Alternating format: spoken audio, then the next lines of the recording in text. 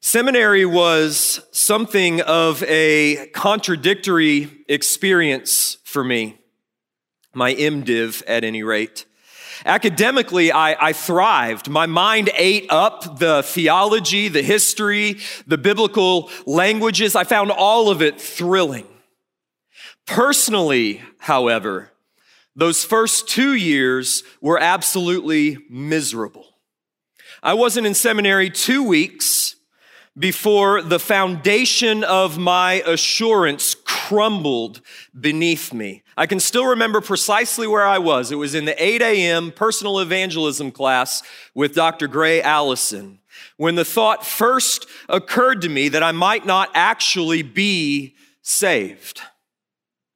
This thought struck me like a thunderbolt, and I spent the next 2 years in a state of existential crisis. Panic, tears, depression, anxiety, crippling fear, uncertainty, the whole works. What was it that sparked this crisis in my soul? Well, looking back, I think it was provoked by two revelations. First, to that point, I had never seriously considered the possibility or the prevalence of false conversion. That is, until I was forced to deal with it in the biblical text. I had read all of the passages before, but somehow it wasn't until I was 22 years old that I seriously considered that I might be one of those who cry out, "Lord, Lord," on the last day, to whom Jesus says, "Depart from me, you workers of iniquity, I never knew you." That I might be one of those foolish virgins who realizes only too late that I have no oil in my lamp. That I might be one of those of whom Paul spoke, who have a form of godliness but deny the power thereof. And once that seed of doubt took root in my soul, I could not shake the fear. I was paralyzed by it. The Bible became to me a terrifying, mystifying, despairing book. I could find no comfort in its promises because I had no assurance that they applied to me. I trembled beneath every threat of judgment, convinced that I was the object of that threat. And the more I cried out for rescue and found none, the more I became convinced that I had sinned against the Holy Spirit.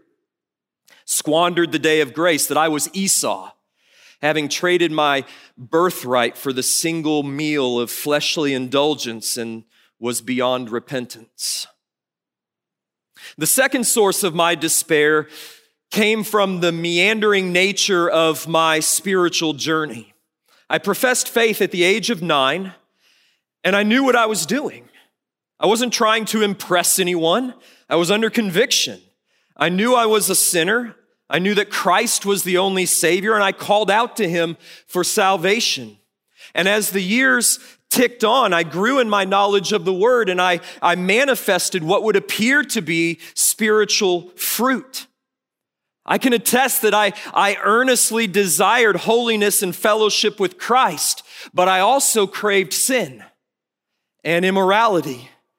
And I was fairly consumed by insecurity and an insatiable lust for the praise of men that led me to do just about anything if it would gain me an ounce of man's approval. I led a dichotomous existence, a Jekyll and Hyde lifestyle of hellish hypocrisy. Yet the Lord delivered me by sheer grace when I was 21 years old through no design of my own. I wasn't looking for it. It came looking for me. And the next year of my life, my last year of college, was a wonderful, painful journey of repentance and confession and growth in my relationship with Christ. And that year ended with me in seminary, in Dr. Allison's 8 a.m. personal evangelism class, knowing that I desired to serve Christ with my life, but not knowing much of anything else. And it was there in seminary that my meandering spiritual journey ran up against passages of Scripture that described a radical alteration produced by the Spirit in regeneration and in conversion. I ran into passages like 1 John 3:9 that says, "No one born of God makes a practice of sinning, for God's seed abides in him, and he cannot keep on sinning because he has been born of God. By this it is evident who are the children of God and who are the children of the devil. Whoever does not practice righteousness is not of God, nor is the one who does not love his brother." Now, trying to reconcile that passage with my messy testimony proved for me impossible. How could I have been genuinely converted during those years of hypocrisy and bondage to sin? Yet the problem was, I didn't recall being converted in the meantime. There was no dramatic realization that I was lost and needed to be saved. I'd always thought of myself as a Christian and of my 21-year-old experience as one of repentance and renewal, a renewal of an existing faith in Christ. Trying to make sense of my story proved futile. I simply couldn't fit it into the categories that I was finding in Scripture, nor did it fit with the nice and neat testimonies that I heard weekly from my classmates and my professors. So the only conclusion that I could come to was that I wasn't saved. So I tried to get saved again and again and again and again, but it never worked. It didn't help. My wife didn't know what to do with me. My poor pastor didn't know what to do with me. My professors didn't know what to do with me. I was a wreck, confused, despairing, unable to find joy and peace and comfort in the very Scriptures that I was learning to exegete in the original languages. That was 15 years ago. And I've learned something in the years since. My story is not at all unique. I would be willing to bet that somewhere between 20 and 40% of you know something of my experience, if not to that degree. For you, I'm going to preach what I so desperately needed to hear my first year of seminary, when I was where you are. For the rest of you, for whom assurance is not a pressing issue, I'm going to preach what the people you will one day pastor so desperately need to hear from you, that they may find the confidence in Christ for which their soul longs.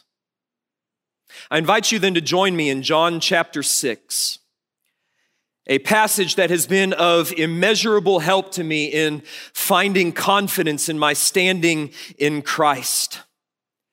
I told you earlier that intense period of crisis lasted 2 full years, though periodic episodes of spiritual anxiety would continue for years afterward.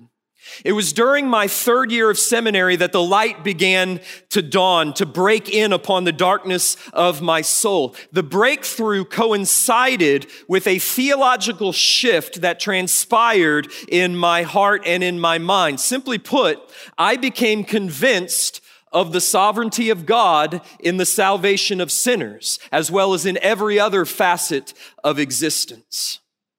Now, I'm not here to argue for a theological system. This is neither the time nor the place. What I am here to argue this morning is that so long as your confidence rests upon your choice of Christ, you will wander in darkness and you will drown in the sea of doubt. But if you will rest your hope upon Christ's choice of you and his effectual work in redeeming you, calling you, keeping you, and finally in raising you to everlasting life, then your confidence is well placed and will remain unshakable in the midst of every trial. At the center of my doubt was a nagging thought that somehow I hadn't done it right. I hadn't done conversion right. Conversion in the tradition in which I was raised followed a very familiar set pattern. Hear the gospel, feel convicted of sin, respond, usually by walking the aisle and praying the prayer with the pastor, be baptized, and then onward and upward from there. At the very center of this process lay the individual. Salvation was initiated by him. He took the first step. He made the first move. And so somehow, if the process short-circuited, it was because he did something wrong. He wasn't sincere enough. He hadn't meant it enough. He hadn't felt enough. He had held something back. Listen, my sincerity is a poor foundation for my confidence. How can I ever know if I was or am sincere enough? I need a foundation that is stronger and deeper than my decision for Christ. And it is that stronger and deeper foundation to which Jesus directs us in John 6. At the beginning of John 6, Jesus' Galilean ministry is attended by enormous crowds. Thousands upon thousands are flocking to the shores of the Sea of Galilee to see this miracle-working prophet. Yet by the end of the chapter, Jesus is followed by 12 men, one of whom is a devil. What transpires between the beginning of John 6 and the end of John 6? Well, Jesus distinguishes between true and false faith. He exposes the hidden unbelief of the crowds, and in essence, he sends them away. The chapter begins on the eastern shore of the Sea of Galilee, verse 1, where Jesus is attended by thousands, verse 2, verse 10 rather, because they saw the signs that he was doing on the sick, verse 2, which is your first clue that John wants us to be skeptical of the crowd's faith. Jesus feeds the multitude with only 5 loaves and 2 fish, a miracle that is not lost on the crowd. And they proclaim, this is indeed the prophet who is to come into the world. And they try to take Jesus by force and make him king, verses 14 and 15. Jesus, however, he wants no part of their flawed conception of lordship, and he withdraws. He sends his disciples across the sea by boat to Capernaum while he goes up to the mountain to pray before traversing the sea on foot. Shortest distance between 2 points, I suppose. The next day, the crowd follows after them, and they find Jesus in Capernaum. But almost before they can speak, Jesus confronts them about their false faith. Look at verse 26. Truly, truly, I say to you, you are seeking me, not because you saw signs, but because you ate your fill of the loaves. Do not work for the food that perishes, but for the food that endures to eternal life, which the Son of Man will give to you. For on him, God the Father has set his seal. Now, the crowds have been impressed with the miracle of the fish and the loaves, no doubt. Jesus, however, had performed a sign, semeion. The crowds had only seen a miracle. A sign pointed to a deeper theological significance, an important truth that was not to be missed. A miracle could just be a raw demonstration of supernatural power. Jesus exposes the essentially superficial nature of their interest in him. They were hungry and he had fed them. That's why they're here. Perhaps he might do it again today, they hope. Jesus tells them they're aiming entirely too low. The manna, he says, that your fathers ate in the wilderness, it spoiled after a day. It had to be gathered again, morning by morning, if they were to eat and live. Jesus says, what I'm offering you is infinitely better. I'm offering food that is life, that endures eternally. But they still don't get it. Jesus had told them to work for the food that endures to eternal life. And they latch on to that word work. Verse 28, then they said to him, what must we do to be doing the works of God? And Jesus answered them, this is the work of God, to believe on him whom he has sent. Jesus says, you don't get it. Eternal life is not found in performing some new work and obeying some new law. Eternal life is found in me. It's found in receiving me for the life, the sustenance, the satisfaction of your soul in the same way that your fathers ate the manna in the wilderness in order to stay alive. Eat my words like your fathers ate bread. Well, at this point, the crowd is starting to pick up what Jesus is laying down. They know that he's making quite a claim here. And if Jesus is going to claim to be greater than Moses because he's providing better food than Moses, then he better be prepared to show them something more spectacular than simply a reduplication of the miracle of the manna. Jesus replies, first of all, it was not Moses who fed your fathers in the wilderness, it was my Father. And furthermore, have you never read that the manna was given that you might know that man does not live by bread alone, but by every word that proceeds from the mouth of God? I am the true manna that the Father has given from heaven to give life to the world. Verse 34, they said to him, Sir, give us this bread always. Sounds pretty good by way of response. But judging by Jesus' reaction, they're still not tracking with him. They've understood Jesus to mean that what he could provide was better than what their fathers had eaten, but their minds are still totally blind as to what Jesus is saying. And so in verse 35, Jesus turns from veiled illusion to explicit revelation. Jesus said to them, I am the bread of life. Whoever comes to me shall not hunger, and whoever believes in me shall never thirst. He then charges the unbelieving, or the Galilean Jews rather, with unbelief. Verse 36, but I said to you that you have seen me, and yet do not believe. And this brings us to the main point of this sermon. What will be Jesus' response to the unbelief of the masses? What will be his response to the spiritual blindness, their hardness of heart, their failure to see in his works testimony to his deity, their failure to hear in his words the very words of eternal life? He's already been rejected in Jerusalem. That was John 5. Now he's rejected in Galilee in John 6. Where will he be received? So what is his response? Does he get discouraged? Does he feel like a failure? Is he afraid that maybe he was wrong? Maybe this whole messianic mission might be founded upon an illusion, or maybe the problem is with his ministry methodology, a failure, to really connect with people's felt needs. No, you will find that Jesus responds with absolute confidence that there will be genuine believers. There will be a bride for the bridegroom. The good shepherd will have a flock, and that when the Son of Man comes, he will find faith upon the earth. The suffering servant will have the reward of his sufferings. He will see it and be satisfied. He has absolute confidence. He rests in full assurance of faith. And I want to show you how, because I want you to have that same confidence. I want you to take whatever man-centered, works-based foundation you have underneath your assurance, and I want you to replace it with whatever he's got. So on what is Christ's confidence based?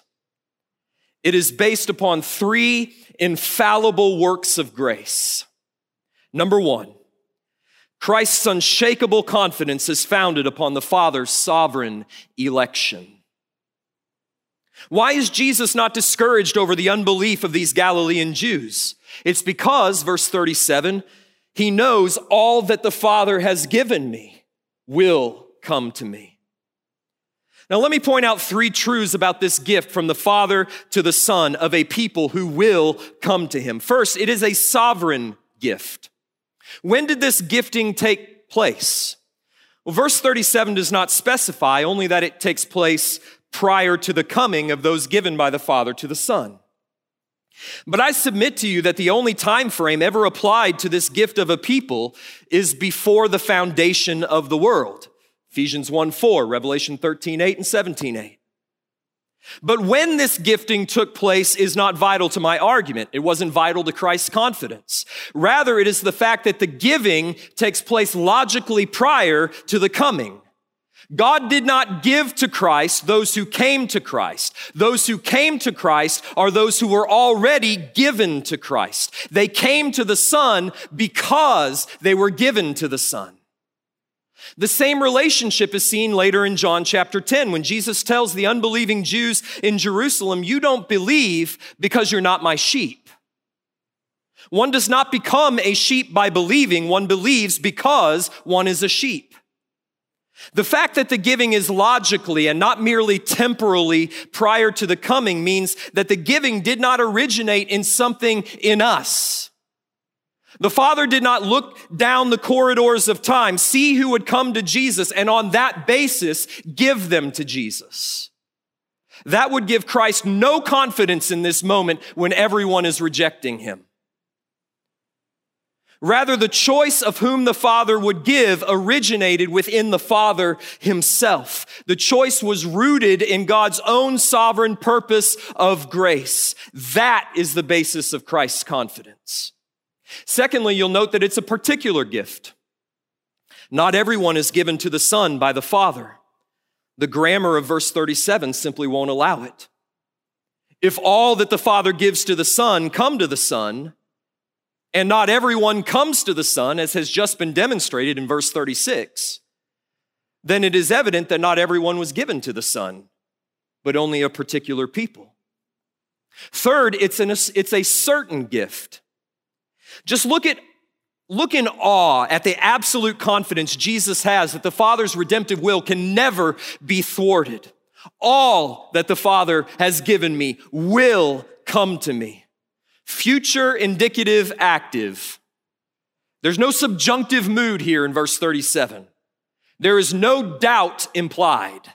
He's certain. So Christ's confidence in the ultimate success of his mission is founded upon the Father's sovereign election. In eternity past, before the foundations of the world, the Father, of his own sovereign pleasure and purpose of grace, chose a particular people for his Son and gave them to Jesus. And all those people will certainly be the ones who come to Jesus in faith and are raised by Jesus on the last day. Second, Christ's confidence is founded upon the Spirit's effectual summons of those given by the Father to the Son. All that the Father gives me will come to me. But how? What's the connection between the giving to the Son and the coming to the Son? How can Jesus be so confident of his claim when the vast majority of those who heard the Son refused to come to him, but turned away in unbelief? What makes the difference in our present experience between those who come and those who don't? Well, I can tell you what it's not. The difference is not cultural. It's evident in John 6. Those who believed were of the same culture, language, customs as those who rejected. They were all Galilean Jews. The difference is not intellectual. It's not that some possessed a greater natural capacity to grasp Jesus' often veiled teachings. Those who believed were common tradesmen, and very often those who rejected were among the intellectual elite. The difference is not religious. This crowd would have attended the same set of synagogues. They would have heard the same scriptures, prayed the same prayers. Indeed, Jesus frequently found a more receptive audience among those who were irreligious. The difference is not moral. Seems to me that this is the entire point of the parable of the Pharisee and the tax collector. No, Jesus gives us the answer quite clearly in John 6. When the crowd begins to grumble at his words, verses 41 and 42, Jesus responds, verse 44, "Do not grumble among yourselves. No one can come to me unless the Father who sent me draws him, and I will raise him up on the last day." Now, a lot has been written about the forcefulness of that verb, elko in the Greek, translated draw. And I'm going to leave that to your own word studies to determine how much of the element of compulsion lies behind it, because I think that debate misses the point. The fact is, Jesus describes the drawing of the Father in utterly effectual terms. Those whom the Father draws, the Son raises. How many? The implication is all of them. I think verse 37 can be combined with verse 44 to create something of an ordo salutis. Those whom the Father chose, he gave to the Son. Those whom the Father gave to the Son, he draws to the Son. Those whom the Father draws to the Son, come to the Son. Those who come to the Son are kept and raised by the Son on the last day. In other words, this drawing activity of the Father is particular. He draws only those whom he has given, and it is effectual. None of those who are drawn then fail to come. This is not an invitation to be accepted or declined. This is a divine summons to Christ. But it occurs in a very particular way. When the crowds again grumble at Jesus' words, verse 60, right? This is a hard saying. Who can listen to it? Jesus responds, "It is the Spirit who gives life. The flesh is no help at all. The words that I have spoken to you are spirit and life. But there are some of you who do not believe." For Jesus knew from the beginning who those were who did not believe and who it was who would betray him. And he said, "This is why I told you that no one can come to me unless it has been granted him by the Father." Jesus says that the Father draws by means of the life-giving Spirit through the word of Christ.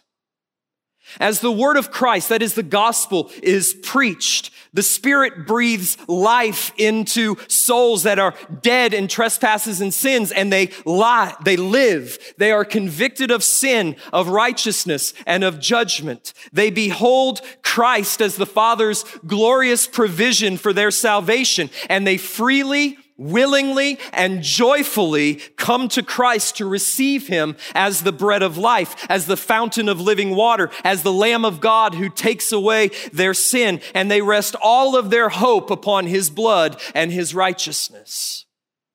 So Christ's confidence in the ultimate success of his mission is founded upon the Spirit's effectual summons. He knows that his word will not finally return void, but by the power of the Spirit, it will accomplish all the Father's will, namely to bring all his people to himself.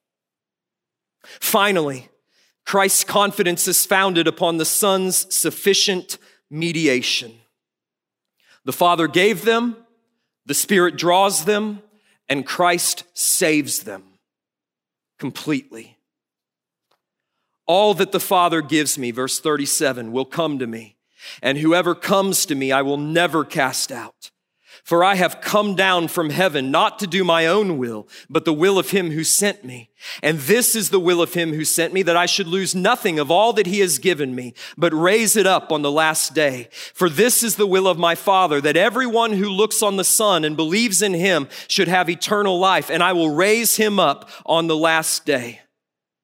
Now, I don't have time to unpack all of these verses. I'd love to, but I can't. So let me just break it down. 3 saving works: propitiation, intercession, and resurrection. First, Christ will never cast us out because he has provided a sufficient atonement for our sins. He is the Lamb of God, John 1:29, who takes away the sins of the world. He's the good shepherd, John 10:11, who lays down his life for the sheep. He is the Christ, John 19:30, who cried out from the cross, "It is finished." Because the debt was paid, the glory of God vindicated, the wrath of God absorbed and satisfied. He will not cast out his own because there remains no just cause to do so. Where there is no sin, there is no condemnation. Second, Christ will never cast us out because it is the Father's will that he keep us. And this he does by his constant intercession for us at the Father's right hand. Jesus prays that our faith will not fail. He prays our perseverance into existence. He keeps us. The good shepherd loses none of his sheep. Finally, Christ will never cast us out because it is the Father's will that he raise us up on the last day.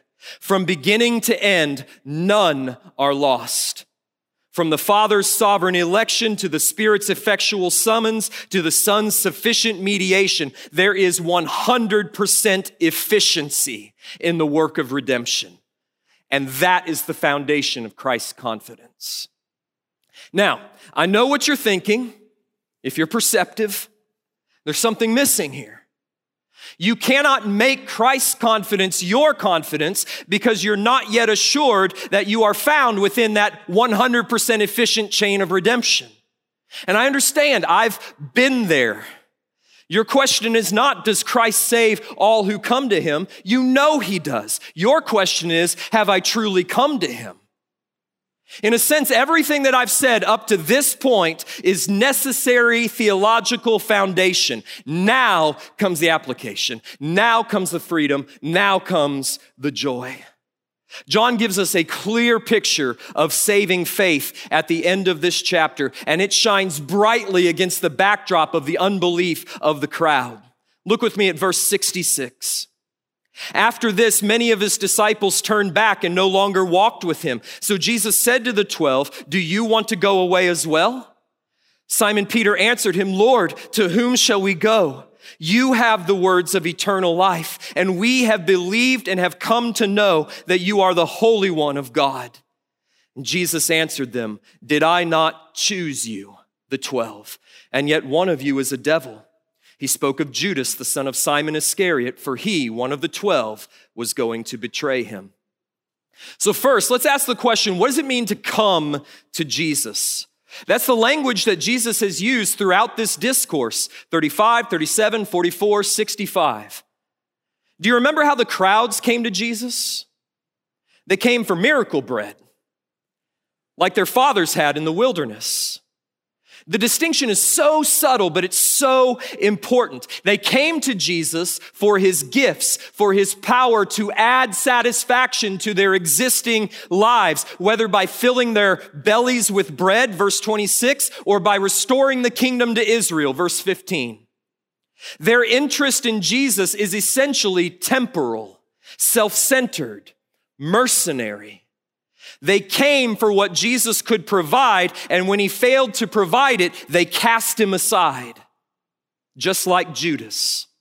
Now, do not let your mind run off into wild thoughts that maybe you're Judas, a devil. Judas came to Jesus just like the crowds had. John gives testimony of this, telling us that Judas was a thief from the beginning, John 12:6. His God was gold. Judas wanted to ride Jesus' coattails into a position of authority in the earthly kingdom that he imagined Jesus had come to establish. And when he realized Jesus hadn't come to be that kind of king, he betrayed him. But that's not why you've come to Jesus, is it? To get rich? To be exalted in an earthly kingdom? To be glorified in the eyes of men? By contrast, the true disciples came to Jesus because he alone possesses the words of eternal life. Lord, to whom shall we go? You have the words of eternal life. They came to Jesus not so he could add value to their present lives, but so that he could give them life, be their life. And he was their only hope. They had been convinced. He says, we have come to know. How? By the Spirit, through the Word, that Jesus was the Messiah, the Holy One of God. And on him, they had rested all of their hope of forgiveness of sins and everlasting life. Can you say the same? Are you convinced that Jesus is the only hope for sinners, that there is nowhere else to go, that he alone possesses the words of eternal life? I remember in my deepest moments of despair, I would pray and I would imagine and put myself there at the bar of God's judgment with all of my sins and all of my shame and all of my darkness brought to light. And I would enter my plea. I have no hope but Christ. I have no plea but his blood and righteousness. All that you have charged me with is just and right, and I deserve condemnation. And I would picture myself literally clinging to Jesus with both hands, empty hands, and saying, if I am to be eternally condemned, you're going to have to drag me away from Christ.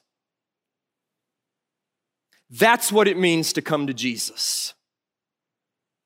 You don't come to him to add value to your present life, to add satisfaction to your life. You don't come to him to add to your life. You come to him for new life.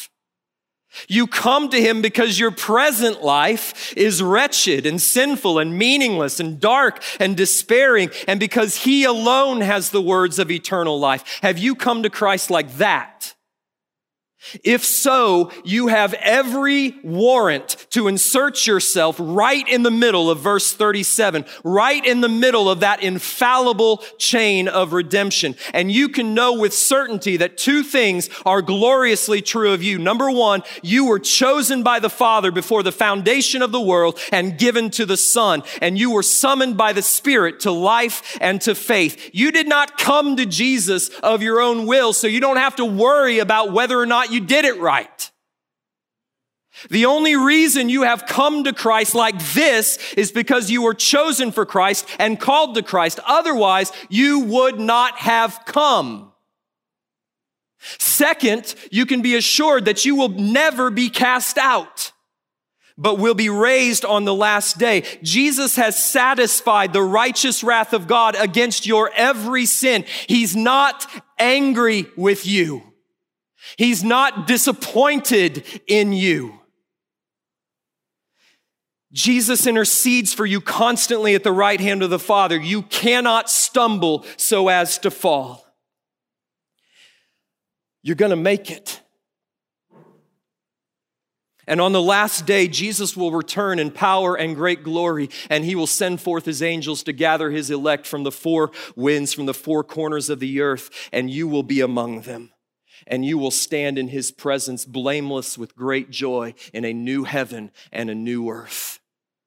That is how you make Christ's confidence your confidence. You take your works, your will, your effort, your testimony, your past completely out of the equation, and you simply ask yourself, is Christ my only hope for eternal life, such that I could never turn away from him and never depart from him? Can you say, Lord, to whom shall I go? You have the words of eternal life. I have believed and have come to know that you are the Holy One of God. If so, hear Jesus' words to you this morning. Have I not chosen you? Yes, he did. He chose you. He redeemed you. He called you. He will keep you, and he will raise you on the last day. My Father, I thank you for the work of redemption,